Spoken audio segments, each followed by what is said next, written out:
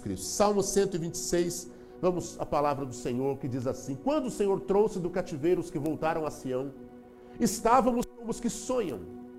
Então a nossa boca se encheu de riso e a nossa língua de cânticos. Então se dizia entre os gentios, algumas traduções dizem entre as nações: grandes coisas fez o Senhor a estes. Grandes coisas fez o Senhor por nós. O que acontece depois? Pelas quais estamos alegres. Traze-nos outra vez, ó Senhor, do cativeiro, como as correntes das águas do sul. Os que semeiam em cegarão ou colherão com. Vamos de novo dizer: os que semeiam em vão colher com alegria. Aquele que leva a preciosa semente andando e chorando, voltará sem dúvida com alegria, trazendo consigo os seus molhos. Amém. Pode assentar em nome do Senhor Jesus Cristo. Salmo 126 é um exemplo muito claro de um tempo que despontou. O povo de Deus estava aprisionado na Babilônia. E agora eles sonham, eles têm um desejo, eles têm um anseio de voltar. Eles estavam na Babilônia como quem sonha, diz assim, que eles estavam sonhando, parecia que era um sonho. Se fosse na nossa linguagem, no jeitão brasileiro, alguém dizia assim: me belisca para ver se é verdade isso. Estamos voltando para casa, estamos de volta em Sião. Agora acontece algo interessante, que o salmista, nesse cântico dos degraus, o Salmo 126 é um cântico dos degraus, ele diz algo muito interessante: os que semeiam em lágrimas cegarão, colherão com alegria.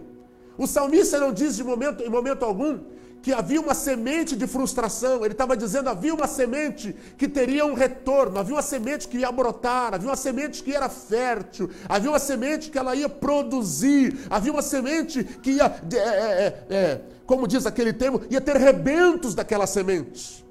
E aqui me começa a chamar a atenção, irmãos, porque quando esse salmo veio ao meu coração, vem junto com ele a palavra esterilidade. Como é que é a palavra? Esterilidade. E Deus me deu esta palavra debaixo de uma unção sobre um rompimento da esterilidade. O salmista ele está colocando muito claro que o tempo que eles passaram na Babilônia, o tempo que eles passaram aprisionados, o tempo que eles passaram chorando, o Salmo 137 chega a dizer que o povo de Deus sentava às margens do rio e choravam. Diz que eles sentavam à margem do rio e choravam. E sabe onde estavam? Olha o que acontece aqui. Os instrumentos deles, as harpas que eles tocavam, eles penduraram essas harpas nos salgueiros e sentavam e choravam. E o povo da Babilônia dizia para eles assim: ei, povo de Sião, cante para nós uma das canções alegres de Sião. E o que eles diziam? Não tem jeito. Como que a gente vai cantar numa terra estranha? Como que a gente vai celebrar quando a gente está fora da nossa casa? Quando a gente está fora do nosso meio, fora da nossa terra, quando a gente está fora até mesmo dos lugares onde a gente cultuava a Deus, e eles estavam se sentindo realmente estéreis, não podendo viver a frutificação, não podendo produzir para si mesmos, ou para um crescimento, eles estavam produzindo apenas para a Babilônia, como escravos. E essa palavra começou a vir ao meu coração: como que nós podemos romper a esterilidade? E para entender a esterilidade, eu comecei a meditar na história bíblica. E perceba uma coisa, que a esterilidade sempre esteve presente na história bíblica. A esterilidade, ela é uma contradição. Ouça isso. É uma contradição da experiência humana com a resposta da ordem divina. Resposta que eu já falei aqui, agora há pouco, brincando com o pastor Gustavo e a bispa Alessandra. Aleluia. Crescei e multiplicai, né? Crescer e multiplicai. Havia uma proposta de Deus: cresçam e multiplicam. Aí surge o quê? A esterilidade. E a esterilidade vem justamente para ser a contradição, para dizer assim: Deus tem um propósito, mas você não pode. Deus tem um sonho, mas é impossível. Deus desenhou algo, mas não vai acontecer. A esterilidade, ela vem em toda a história bíblica. Se nós pegarmos desde o Gênesis, no Êxodo, nós vamos acompanhar várias histórias. No próprio livro do Gênesis, nós encontramos a mulher de Abraão, era estéril. A Sara é ou não é? Nós encontramos a mulher do Isaac, a Rebeca, estéril. Nós encontramos a mulher de Jacó, a Raquel, estéril. Nós encontramos em 1 Samuel a Ana, estéril. Nós encontramos a mulher de Manoá, aquela que foi a mãe de Sansão, ela era estéril. Nós encontramos aquela mulher sunamita, aquela mulher lá de Sunem, que o profeta Eliseu esteve na casa dela, ela era estéril. A esterilidade sempre esteve presente. E uma coisa interessante que eu comecei a perceber, que de acordo com a história dos hebreus, eles acreditavam que haviam alguns tipos, alguns modos, alguns níveis de esterilidade. Eles acreditavam em alguns níveis, alguns modos de esterilidade. Uma esterilidade que eles acreditavam era a esterilidade gratuita. Ou seja, eu não pedi para ser assim, não sei por que aconteceu, simplesmente sou estéril. É a esterilidade que estava presente na Sara, na Rebeca, na Raquel, na Ana, na mulher de Manoá, na mulher sunamita e algumas outras. Não sabia por que simplesmente aconteceu. E eles acreditavam que havia esterilidade gratuita. Chegou a esterilidade e você não vai produzir, não vai gerar, não vai ter resultados. E eles acreditavam também na esterilidade como resposta de Deus para uma situação. Os hebreus acreditavam, como por exemplo, a mulher do rei Davi, a Mical. Lembra da Mical, a filha do Saul, aquela que ele casou com ela porque matou Golias? Você sabia que ele casou com a filha do rei porque matou o gigante, né? Então, ele casou com a Mical. O nome dela parece até de japonesa, não parece Mical, não parece coisa meio... E ele casou com a Mical, e a Mical um dia zombou. Quando Davi estava dançando, adorando a Deus em volta da arca, e ela zombou dele, ela riu dele. Falou, você é palhaço, rapaz. Você está lá dançando, um rei despiu das vestes reais para dançar em volta da arca. Que coisa. E ela zombou de Davi. Quando zombou, ela tornou-se estéril. Como resposta de Deus à ação daquela mulher em zombar do sobrenatural, zombar daquilo que ela não conhecia. Aquela mulher, a Mical, ela viveu toda a sua vida sem poder gerar filhos. Eles acreditavam também, os hebreus, que a esterilidade poderia ser castigo para uma geração inteira. Sabia que na Bíblia tem a história de um homem chamado Abimeleque? Ele era rei de Gerar. O Abimeleque tinha uma maldição, um castigo sobre a sua geração, e toda a casa de Abimeleque era estéril. Toda a casa, quando digo, não era só a esposa e as filhas. Eu digo que até as servas que iam trabalhar, que iam servir lá, ficavam estéreis também. Se fosse hoje, ia ter gente passando até no sal grosso, na Corrêia de 318. Ia ter gente fazendo sessão da quebra de maldição, sessão de desencapetamento total. Eu vi esses dias atrás essa propaganda aí. Venha para as 10 sessões de desencapetamento total. Eu falei, meu Deus, eu fiquei imaginando a cena daquela campanha, né? Deve ser um negócio muito louco, né? Desencapetamento. Vamos tirar os capetas aqui, vamos arrancar os capetas, né? Um negócio... Se fosse hoje, meu irmão, ele ia dizer assim, olha... Abimeleque, você tem que fazer o negócio, tem que passar no sal grosso, você deve ter passado debaixo da escada, você deve ter visto o gato preto na sexta-feira 13. Alguma coisa aconteceu, Abimeleque. Meu irmão, era a casa inteira, ninguém gerava. Era uma família, apesar de ser rei, mas era uma família infértil. E que coisa interessante, que esse mesmo Abimeleque foi aquele que quando o Abraão foi estar em Gerar, ele achou graça em Sara, e ele tomou a Sara para ele, a Sara, mulher do Abraão. E só que Deus não deixou ele deitar com ela, né? Aí um dia Deus revela-se para Abimeleque e fala assim, não toque nessa mulher não, que ela é esposa do Abraão lá. Devolve a mulher para o marido dela. E ele devolveu, e por ter devolvido, ele deu presentes, olha que coisa louca. O Abimeleque, ele pega e dá presentes para Sara, para tentar reparar o dano que causou de ter tomado a força para levar para sua casa.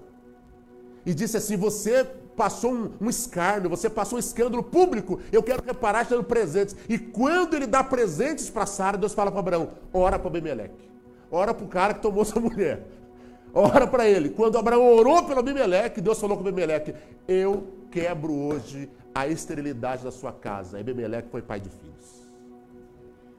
Deixa eu falar uma coisa para você, a esterilidade era vista pelos hebreus como castigo para uma geração. A esterilidade era vista também esterilidade da terra como maldição. A terra não produzia. Um determinado lugar parava de produzir, eles entendiam. Há uma maldição sobre essa terra. Está lá em Levítico 26:20. E havia esterilidades cíclicas que eles acreditavam. Ciclos de esterilidade. Famílias que não geravam e eles acreditavam muito nisso. Que aquele ciclo precisava ser quebrado. Agora havia algo interessante na visão hebraica de esterilidade. Os hebreus acreditavam que todos os modos de esterilidade, e eu também acredito assim, que a Bíblia tem como figura, tem um denominador comum, tem algo em comum, todos os tipos de esterilidade. Eles acreditavam que a esterilidade tinha uma origem a origem divina. Ou seja, Deus deixava alguém estar estéril. Você pode dizer assim, como é que Deus quer? Na teologia da confissão positiva da prosperidade, isso não cabe, eu sei disso, né? Quem está me assistindo aí, aguenta aí, meu santo, né? Porque tem gente com toda a linha de pensamento que assiste a gente. Eu sei que isso não cabe na teologia da prosperidade, eu sei que isso não cabe na teologia da confissão positiva, eu sei que isso não cabe em algumas teologias pós-modernas, eu sei, mas os hebreus acreditavam, e eu acredito também, que a esterilidade, quando era gerada dessa forma, havia uma origem, e a origem era Deus. Deus permitia estar estéril. Deus permitia uma família estar assim. Deus permitia uma terra não produzir. Deus permitia. Aí eu te pergunto, para que Deus permitia? E os hebreus respondiam, Deus só permite alguém estar estéril, porque se Deus permitiu, só Ele também pode quebrar a esterilidade. Só Ele pode trazer alguém que era estéril a ser fértil. Só Ele pode pegar alguém que era estéril e tornar mãe de filhos. Só Ele pode pegar um povo e fazer esse povo prosperar de novo. Olha que exemplos interessantes que Deus começou a colocar no meu coração. Um dos exemplos é Raquel. Raquel, mulher de Jacó. Aquela mulher trabalhou 7 anos e quando foi casar, o pai da Raquel deu a Lia, né? Não sei se você sabe, mas a Lia, segundo a história bíblica, a Lia era mais ou menos assim, ó. Sabia não? Ele casou com a Raquel, entra para a noite de núpcias, de noite não dá para ver nada, meu irmão. Ele ficou com a Lia. Quando amanhece, o sol entra pela fresta da tenda assim, da recâmara de núpcias. Que ele olha, meu irmão, aparece ela assim, oi, Jacó.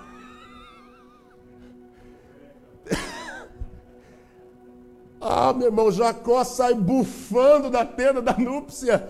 E o Jacó vai lá no Labão, o pai dela falou assim, você me enganou. Eu trabalhei 7 anos por Raquel, você me deu a Lia. Aí ele fala assim, olha, a lei aqui é o seguinte, eu não te falei antes, mas tem uma lei aqui, ó. Casa primeiro a mais velha, depois a mais nova. Mas eu quero é a novinha. Esse negócio de novinha é antigo, irmão. É um problema sério isso aí, né? Aí, eu quero é a novinha. Ele falou, então você trabalha mais 7 anos que estão em Raquel. E ele casou com a Raquel 14 anos. Meu Deus, será que você trabalhando é isso, irmão? Tem alguns que iam trabalhar para não casar. Ele trabalhou 14 anos pela Raquel. E quando está com a Raquel, descobre uma coisa, Raquel era estéril também. E que coisa interessante, meu irmão, que a Lia, que era a feinha, mas ela amava o Jacó. A Lia amava o Jacó. E a Raquel olhava para Jacó e sentia-se frustrada por ser estéril. E ela dizia assim, me dá filhos, senão eu morro. Meu irmão, a Raquel, que era a gatinha, a bonitona da história, foi uma pedra no sapato do Jacó. Tem gente que olha para a Raquel e diz assim, ai, que mulher maravilhosa. Meu irmão, essa mulher era o cão chupando manga, irmão. Pensa na mulher que acorda dizendo assim, eu quero um filho. Dorme e me dá filho. O Jacó falou, o que você quer que eu faça, mulher?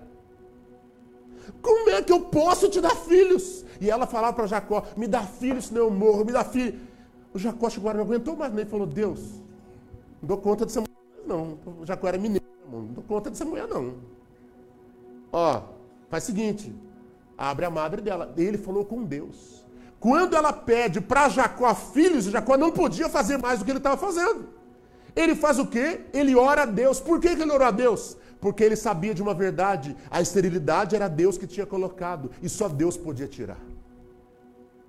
Já percebeu que a esterilidade da nossa vida, que a gente quer quebrar de outras formas? A gente quer tirar a esterilidade com estratégias, com isso, com aquilo. Meu irmão, há coisas da nossa vida que só vão mudar com Deus. Há coisas da nossa vida, e quando digo esterilidade, não estou falando só da questão feminina de não poder gerar filhos, não só isso, é uma ilustração, é uma figura apenas. Eu estou dizendo que Jacó, ele ora porque entende que só Deus podia trazer fertilidade para Raquel, e a Raquel, ela gerou filhos. Ela gera um filho, e o nome daquele filho é o Senhor Acrescente. Foi tão estratégica, ela bota, eles colocam o nome no garoto, o Senhor Acrescente, porque ela queria mais. E esse garoto chamado Senhor Acrescente era o José. José significa que o Senhor acrescente outro. No segundo filho, Benjamim. Ela queria tanto um filho, olha as palavras, cuidado com as suas palavras. Ela dizia para o Jacó, me dá filho, senão eu... Ela morreu quando? Quando nasceu um filho. O nascimento de um filho foi atrelado à sua própria morte. Me dá filho, senão eu morro. O dia que ela gera o segundo filho, ela morre na hora do parto. Morre tão infeliz. Falei pra você que ela era uma pedra no sapato? Essa mulher, o cão chupando manga, meu irmão. Ela era tão a pedra no sapato que ela bota o filho no garoto Benoni. Filho da dor, ou seja, você me desgraçou. Ela colocou esse nome no menino. Morreu. Quando o menino leva pro Jacó, o Jacó disse, e aí, é menino? É. Qual o nome? Ela disse, Benoni. Eu falei, não, Benoni não. Ele não é Benoni, é filho da dor. Ele vai ser o filho da minha felicidade. E chamou-se Benjamim. Eu amo esse nome, Benjamim. Quase que o William chamou Benjamim. Meu irmão, naquele momento eu entendo uma coisa. Deus estava nos ensinando, e a cultura hebraica nos ensina, que Deus é capaz de quebrar a esterilidade. Se Ele permite, Ele também é capaz de quebrar. Quer ver um outro exemplo que eu já mencionei aqui? Ana. Ana era estéril. Ana pediu para ser estéril, irmãos.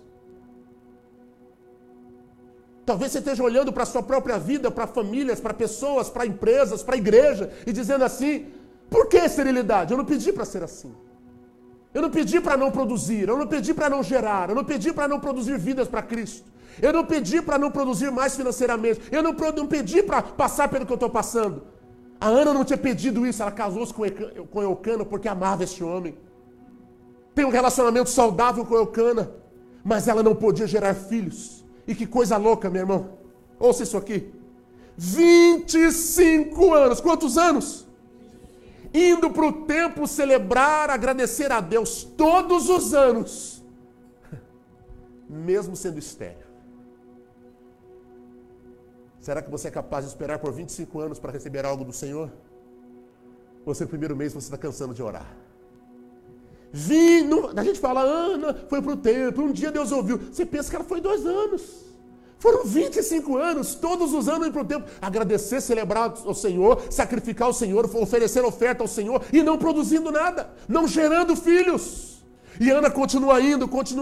Meu irmão, 25 anos, Ana está orando ao Senhor. Está lá no livro de 1 Samuel, capítulo 1, versículos 9 a 11. Ana está orando ao Senhor, ela está pedindo ao Senhor. Mas olha que coisa louca acontece aqui, meu irmão. Diz aqui no capítulo 1, versículos 9 em diante, certa vez, quando terminou de comer e beber em Siló, estando o sacerdote ali sentado numa cadeira junto à entrada do santuário do Senhor, Ana se levantou e com a alma amargurada, chorou muito e orou ao Senhor e fez um voto dizendo, ó Senhor dos exércitos, se deres atenção à humilhação da tua serva, te lembrares de mim, não te esqueceres da tua serva, mas lhe deres um filho, então eu o dedicarei ao Senhor por todos os dias de sua vida, e o seu cabelo e a sua barba nunca serão cortados. Perceba que Ana percebe uma coisa, a esterilidade está no ventre dela.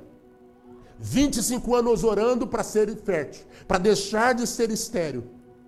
E um dia ela faz algo diferente. Porque a gente tem um negócio, meu irmão, a gente pede para ser curado, a gente pede para receber um milagre, a gente pede para Deus abrir uma porta, a gente pede para o casamento ser melhor, a gente pede para Deus ajudar a empresa. E Deus fala assim, o que você vai fazer com isso? Aí naquele dia Ana vai para o templo amargurada de espírito, e ela diz, se Deus me fez estéril, Ele pode quebrar a minha esterilidade. Depois ela vai falar com Deus, nem com o sacerdote ali primeiro foi falar com Deus. E ela diz ao Senhor, ela faz uma oração amargurada de espírito. E ela pede para o Senhor que ela fosse fértil a partir de então. E quando ela pede ao Senhor, o Senhor atende a sua oração. Ouça uma coisa, meu irmão, eu aprendi algumas coisas com essa mulher chamada Ana. Perceba que Ana, ela tem alguns fatores envolvidos no seu rompimento da esterilidade. Perceba que ela tem alguns fatores. Primeira coisa que ela fez, guarda isso para você. Guarda para você, se você não está anotando, vai estar na página da igreja, você pode assistir depois e anotar essa mensagem para a sua vida. Algumas coisas a Ana fez. E pode servir para alguns de nós esta noite aqui. A primeira coisa que Ana fez, ela foi num dia de sacrifício ao Senhor. Era dia de gratidão, era dia de oferecer gratidão a Deus. Ela foi mesmo não tendo recebido o que ela desejava. Como é difícil a gente agradecer quando não ganhou nada. Eu me lembro quando eu era criança, que meus amiguinhos da escola diziam assim, esse ano eu não vou agradecer nada ao Papai Noel. Eu falei, por quê? Eu dizia sempre, por que não vai agradecer? Porque esse ano eu não ganhei nada. Aí eu nunca acreditei nesse negócio, desde criança sempre fui meio cético para essas coisas. Eu fui o cara chato da molecada, né? Era chato, sempre fui. né? Sempre fui. Eu dizia assim, não vou agradecer ao Papai Noel, não. Não, mas por quê? Você não ganha nada? Eu falei, não, porque não dá nada mesmo. Eu estragava o sonho das crianças tudo, irmão. Era terrível. Eu estragava o sonho de todo mundo. Ele não dá nada mesmo. Eu agradeço ao Papai do Céu, não ao Papai Noel. O Papai do Céu dá tanta coisa. O que ele te deu? Um montão de coisa. Mas o que você ganhou? Bicicleta? Ganhei nada, mas ele me deu um montão de coisa. Meu irmão, a gratidão, mesmo quando nós não recebemos nada, ela vai no dia de sacrificar ao Senhor, ela vai para o templo. A primeira coisa, o primeiro fator que está presente no rompimento da esterilidade, Ana, gratidão. Diga comigo esta palavra. Você pode abençoar alguém, dá uma cutucada e fala assim, seja mais grato. Diga para essa pessoa, a gratidão rompe com a esterilidade. Você sabia que a gratidão faz você frutificar mais? A gratidão faz você gerar mais.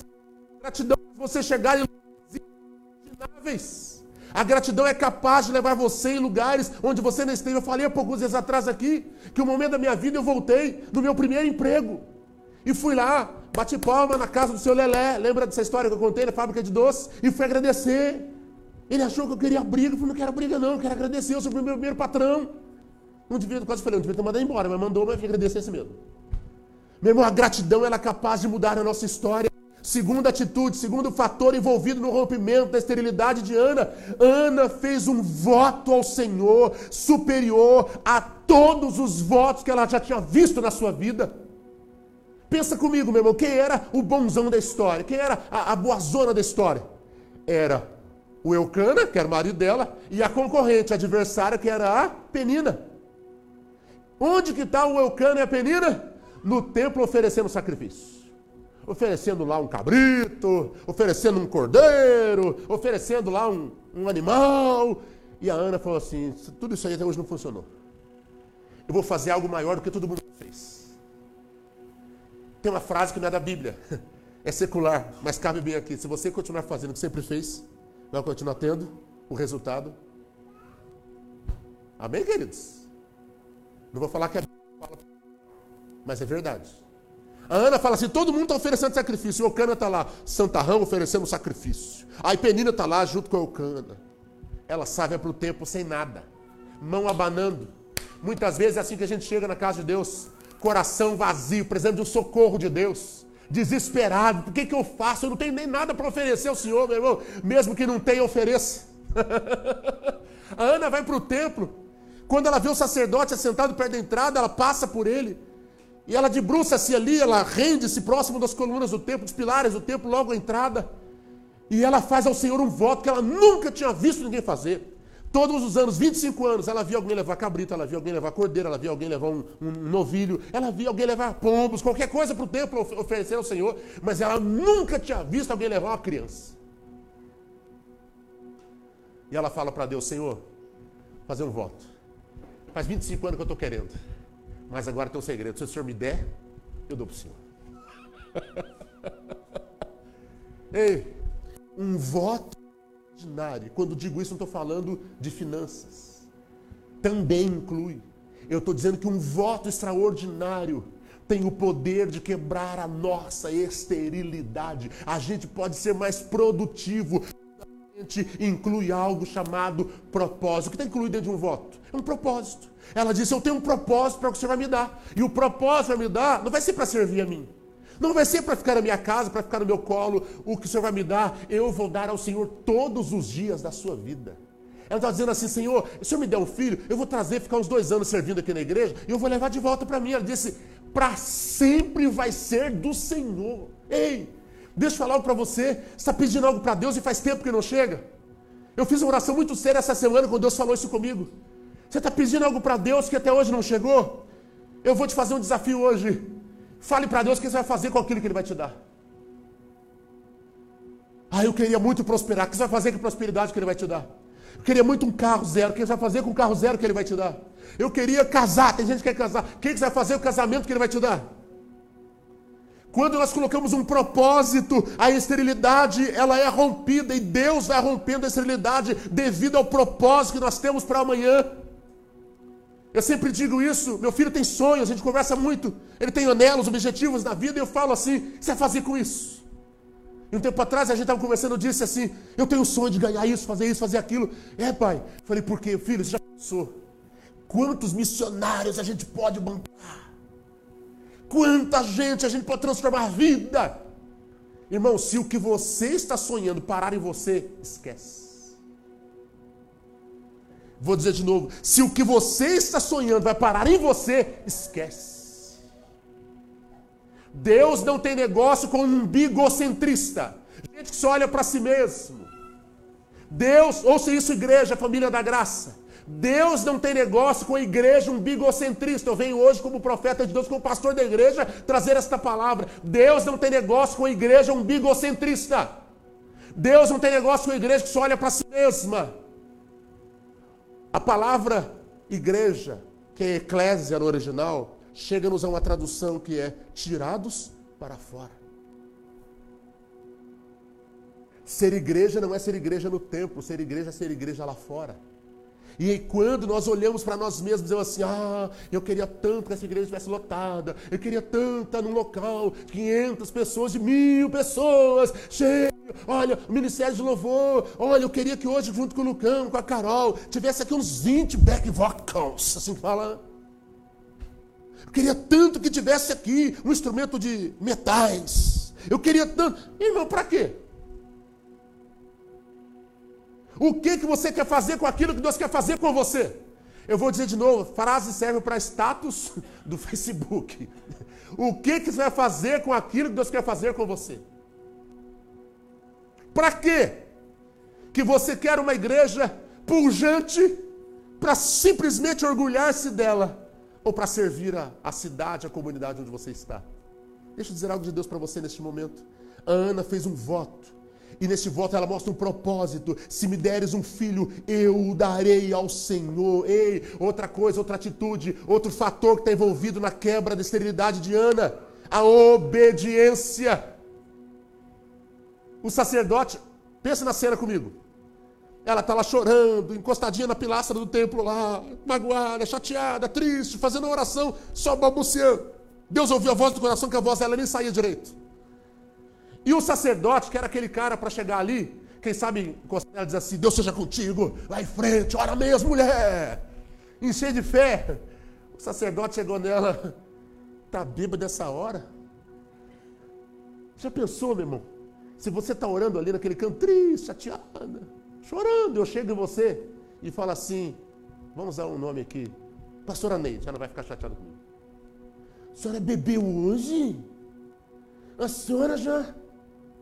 Irmão, muita gente saiu da igreja se eu fizesse isso. Sem fazer, alguns já saem. Já pensou nisso, irmão? O sacerdote, meu Deus, que frustrou aquela mulher, foi o mesmo, meu Deus do céu, que Deus levou até ela para liberar uma palavra que transformou a sua história. A esterilidade foi quebrada pela mesma boca que havia proferido uma frustração sobre ela. A mesma boca abre para dizer, se você sonha assim, se você deseja assim, que o Senhor conceda o que deseja o teu coração. E sabe o que aconteceu, meu irmão? O semblante dela mudou, ela levantou, comeu, bebeu, animou-se, foi embora e chegou lá. Sabe o que ela fez? Com Eucana? Ela fez Love Story. Talvez você ache engraçado isso. Porque falar que um casal fez sexo parece fora do padrão, falando de uma mensagem. Deixa eu falar uma coisa para você. Tem uma lição aqui, meu irmão. Não adianta Deus arrancar a nossa esterilidade e a gente não fazer nada. Ela foi e fez. Quantas coisas Deus já mudou na história da gente e a gente não sabe que Ele mudou porque a gente nunca foi lá e fez. Me lembro de um irmãozinho que chegou na igreja e disse assim, olha, eu pastor, ora, eu não sei o que eu faço na minha vida. É uma dívida que chegou e foi aumentando, pastor, não tinha como pagar, e foi aumentando. Pastor, eu fiquei sabendo agora essa semana que já está em 85 mil, pastor, ganha salário mínimo, o que eu vou fazer com isso, pastor? Meu irmão está atribulado. Eu falei, você já foi conversar com o gerente? Ele falou, imagina, que cara que eu tenho para ir lá. Eu falei, vai lá. Senta lá, conversa com ele. Ele falou, pastor, mas como é que... Ele vai lá, santo. Já foi. Meu irmão, não adianta Deus fazer o milagre e a gente não fazer. Não adianta nossa esterilidade ser quebrada e a gente não fazer. Você está entendendo fazer, não? Está lembrando de alguma coisa que você não fez? O irmãozinho foi lá. Deu segunda-feira, ele chegou no banco, morrendo de vergonha, entrou na porta. A porta enroscou, porque nessas portas de banco, quando está nervoso, não enrosca mais. Já percebeu isso, não? Só o sangue do cordeiro, irmão, dá vontade de entrar expulsando o demônio da porta. Mas não tem demônio lá, não, é a segurança mesmo.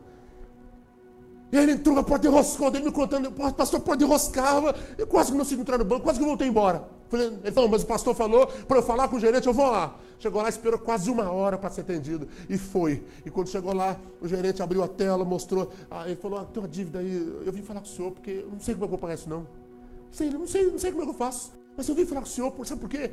Porque ontem, na minha igreja, meu irmão, tem que ter coragem para falar um negócio desse. O pastor falou que é para eu procurar o gerente. Ele falou, então seu pastor estava certo. E quando abre na tela, naquele dia, tinha entrado a promoção de quitação de dívida, ele pagou a dívida com R$ 1.850. Amém ou não amém, meu irmão? Se Deus quebra a esterilidade, não adianta ele quebrar, a gente não ir. Ah, pastor, estou orando que Deus quebrar a esterilidade da minha vida, porque eu quero ser um evangelista. Você falou de Jesus para quem essa semana? Não, eu quero tanto prosperar, eu quero tanto. Dormindo até meio-dia? Você está entendendo? Hello? Amém? Quem está comigo aí, meu irmão?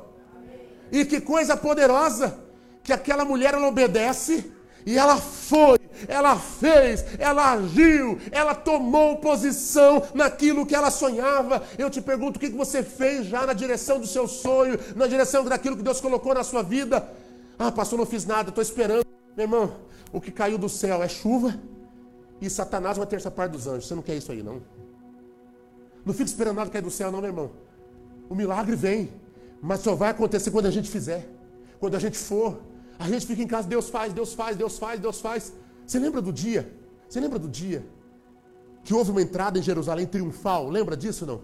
Jesus entrou no jumentinho, o pessoal estendendo as folhas de palmeira. Lembra disso, dessa história bíblica? Você sabia que naquele mesmo dia, dentro do templo, olha só, dentro do templo, os sacerdotes, o povo estava lá orando e pedindo pelo Messias? Envia-nos o Messias, envia-nos o Messias. E sabe onde o Messias estava? Passando a porta da igreja. Se aquele sacerdote tivesse aberto a porta e passado, lá fora tinha visto o Messias. Há orações que estão sendo respondidas e passando na nossa frente. Há orações que estão sendo respondidas e a resposta já está na nossa frente, está do nosso lado, está diante da gente, perto da gente, está passando lá do nosso lado, está na empresa que a gente trabalha, está na igreja que a gente congrega, está na nossa casa, na nossa família. Há respostas que já chegaram e a gente ainda não se deu conta. Quem pode dizer amém? Quem está comigo aí diga glória a Deus. Vocês percebem que Ana, ela tem fatores envolvidos nisso tudo? Amém ou não amém, meu irmão? Vamos para mais um texto bíblico. Se quiser anotar ou quiser abrir a Bíblia, fique à vontade comigo em 1 Crônicas, capítulo 13. 1 Crônicas, capítulo 13. Conta a história de um homem chamado Obed-Edom. Diz assim, naquele dia, Davi teve medo de Deus e se perguntou, como vou conseguir levar a arca de Deus? Por isso desistiu de levar a arca para a cidade de Davi. Em vez disto, levou-a para a casa de Obed-Edom. Como é que era o nome dele? Obed-Edom. Diga comigo, Obed-Edom. Guarda esse nome. Ele era de Gat. A arca de Deus ficou na casa dele por 3 meses. Quanto tempo, gente? E o Senhor abençoou sua família e tudo quanto possuía. Presta atenção na coisa. Quem era Obed-Edom? Obed-Edom era descendente de Levi. Obed-Edom tinha tudo para ser o ministro do templo. Mas quem era Obed-Edom naquele momento? Quando Davi chegou na casa dele, sabe porque a casa dele era na beira da estrada. A casa dele era um casebre. Obed-Edom, um homem muito simples. O histórico familiar, histórico de Obed-Edom, era sem histórico de riqueza e prosperidade. Obed-Edom era um levita sem sonhos. Pastor, por que sem sonhos? Porque o levita, ele entende que ele nasceu para servir, mas não apenas para servir, mas para transferir o legado para a geração seguinte. Porém, ele não tinha filhos. A esposa dele era estéril. A esposa de Obed-edom era estéril. E o Obed-edom, ele está ali, vivendo a vidinha de campestre, plantando as suas hortaliças, cuidando, quem sabe, de animais à volta da sua casa. Uma vida extremamente simples, sem esperança de crescimento, sem esperança de posteridade, sem esperança de transferir um legado para a próxima geração. Essa era a vida de Obed-edom. E onde é? Meu irmão, diga assim comigo: Deus não escreve por linhas tortas. Diga, Ele só escreve no lugar certo, no dia certo. Fala para Deus: Senhor, pode ser hoje na minha vida. O que é que Davi foi fazer com a arca do Senhor? Alguém lembra dessa história? Ele fala assim: eu vou levar a arca de volta para Jerusalém. Então ele mandou fabricar um carroção, uma carroça bonita, chique, um carro chique demais, madeira de carvalho. Coloca a arca em cima daquele carro. E a arca vai balangando, como diz o povo da roça, balangando em cima do carro de boi. E quando aquele carro vai passando e passa num buraco, o carro de boi balança e a arca foi cair. E quando a arca vai cair, Uzá, que era um cara que estava andando junto ali para levar a arca, ele ficou com medo da arca cair no chão, temeu por isso e meteu a mão para segurar a arca do Senhor. Quando ele mete a mão, ele morreu naquele momento. Todo mundo parou, ficou atemorizado, falou: opa, alto lá. Davi disse: não vou morrer, não vai matar mais ninguém não. Ao invés de levar a arca para Jerusalém, vamos arrumar um lugar para guardar a arca. A arca estava perto de quem, irmãos? Perto da casa de Obed-edom.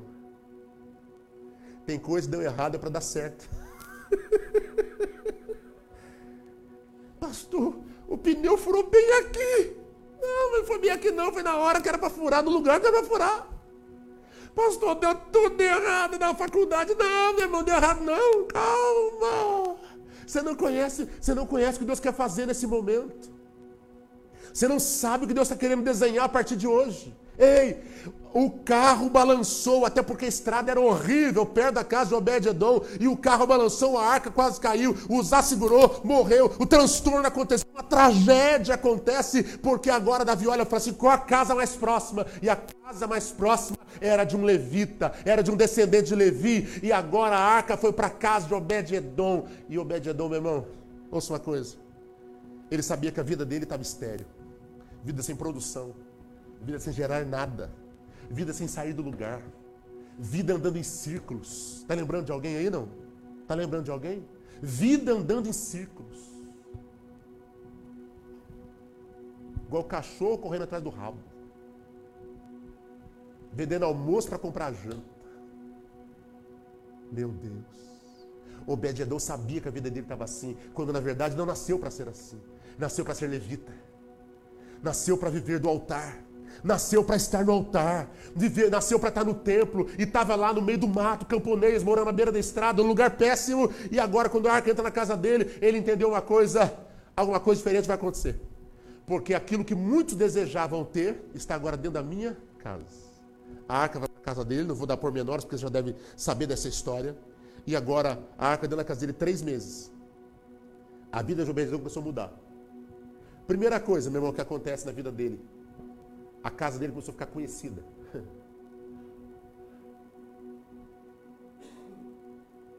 Deixa eu dizer algo aqui, meu irmão. Não sei como, de que jeito, mas Deus é capaz de soprar o teu nome onde você não imagina. Impossível alguém abençoado não ser reconhecido.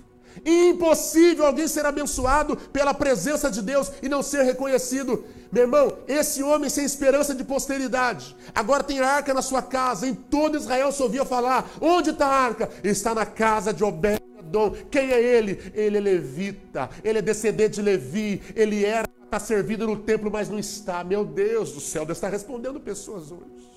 Era para ele estar servindo no templo. Ele tem um chamado, mas não está exercendo. Mas por quê, meu irmão? Quando a presença de Deus vem para a vida da gente de forma mais forte, mais evidente, as coisas entram no lugar. O propósito de Deus é cumprido.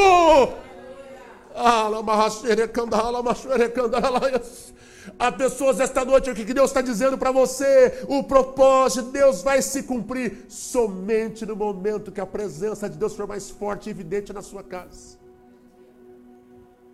Diz a palavra de Deus que a esposa de Obed-edom agora vai ser mãe. Você está entendendo como é que as coisas vão mudando de lugar? aquele homem sem esperança do futuro. Porque o levita quer transferir o legado para a próxima geração. E ele estava vendo que ia parar nele. Meu Deus do céu. Quanta coisa na vida da gente que a gente acha parar na gente. Não vai produzir mais nada. A geração seguinte nem vai lembrar que eu existo. Ei, fica em paz. Se a presença de Deus chegar na tua vida, se a presença de Deus for evidente dentro de você, na sua casa, na sua família, ouça o que eu vou dizer aqui, haverá fertilidade, haverá um tempo de produção, haverá um tempo geracional, de você gerar, não apenas para você, mas para a glória de Deus, que você gera para você, para em você, mas que você gera para Deus, Ele sopra nos 4 cantos da terra. Me lembro quando eu e minha esposa, nós trabalhávamos já com a igreja, vivíamos no ministério, trabalhávamos com tanta gente, e um dia que eu e ela olhamos um para o outro e dissemos assim, a gente precisa fazer um evento de casais, de família, porque a nossa família é uma bênção. E a primeira vez que a gente fez um evento de família, a gente fez de forma tão sutil, tão travada, sem experiência nenhuma. E a gente foi ministrar, e quando a gente foi ministrar, alguém disse assim, uau, glória a Deus pela vida de vocês. Me lembro de um irmão que disse, Deus acrescentou esse chamado no ministério de vocês. E falei, uau, que doideira. Assim. Aí eu entendi que o dia que eu disse para ela, vamos começar a ministrar casais de família lá em Taubaté. Comecei a ensinar as famílias da igreja, os casais da igreja, vamos começar a ministrá-los. E nós dissemos assim, isso não vai ser para nós. Isso vai ser para transformar a história da igreja nesse lugar. A igreja vai ser reconhecida como igreja da família. E Deus mudou a história daquela igreja com as famílias. Sabe por que não foi para a gente? Foi para Ele. Eu te pergunto hoje, qual é o propósito da presença de Deus entrar na tua vida? Qual é o propósito de você desejar ser usado pelo Senhor de forma sobrenatural? Quem era Obed-Edom antes da presença de Deus? Alguém sem esperança da posteridade. E agora eu digo, quem era a vida do camponês Obed-Edom depois da presença de Deus, depois da presença da arca na sua casa? Todo Israel ouvia falar dele. A esposa agora está grávida, está gerando filho. Um legado de adoradores e servos de excelência da casa de Deus nasce a partir da vida de Obed-Edom. Eu quero dizer para você hoje, com muito temor e tremor, o que você está gerando é para quem? É para o altar ou é para o mundo? Seus filhos, ouça isso, eu digo isso porque eu falo com propriedade, é a mesma coisa que eu falo para o meu filho. Nem todos os nossos filhos vão ser pastores, missionários, evangelistas. Deus quiser fazer, faça. Mas nossos filhos têm que ser para a glória de Deus. Seu filho pode ser um mecânico, mas vai ser um mecânico para a glória de Deus. Seu filho pode ser um advogado, mas vai ser um advogado para a glória de Deus. Seu filho pode ser um investidor financeiro, vai ser um investidor para a glória de Deus. Para o que é que você está gerando o propósito que Deus tem colocado em você? Obed-Edom, meu irmão, 3 meses. Ele abre uma nova geração, ele inaugura uma nova temporada na sua vida. O ciclo da esterilidade, aquela esterilidade cíclica que eu te falei, acabou. Se Deus havia permitido alguém que era da tribo de Levi, alguém que era do altar, ficar estéril, ser estéril, o mesmo Deus entrou lá dentro. Você pode ficar de pé comigo, por favor. O mesmo Deus entrou lá dentro e quebrou a esterilidade que outrora foi colocada. Não conheço a vida de a maior parte de vocês. Isso conheço superficialmente. Não conheço o que você tem vivido, nem tampouco o que você tem passado. Mas Deus mandou trazer essa palavra para você hoje. Há esterilidades que só Ele pode quebrar.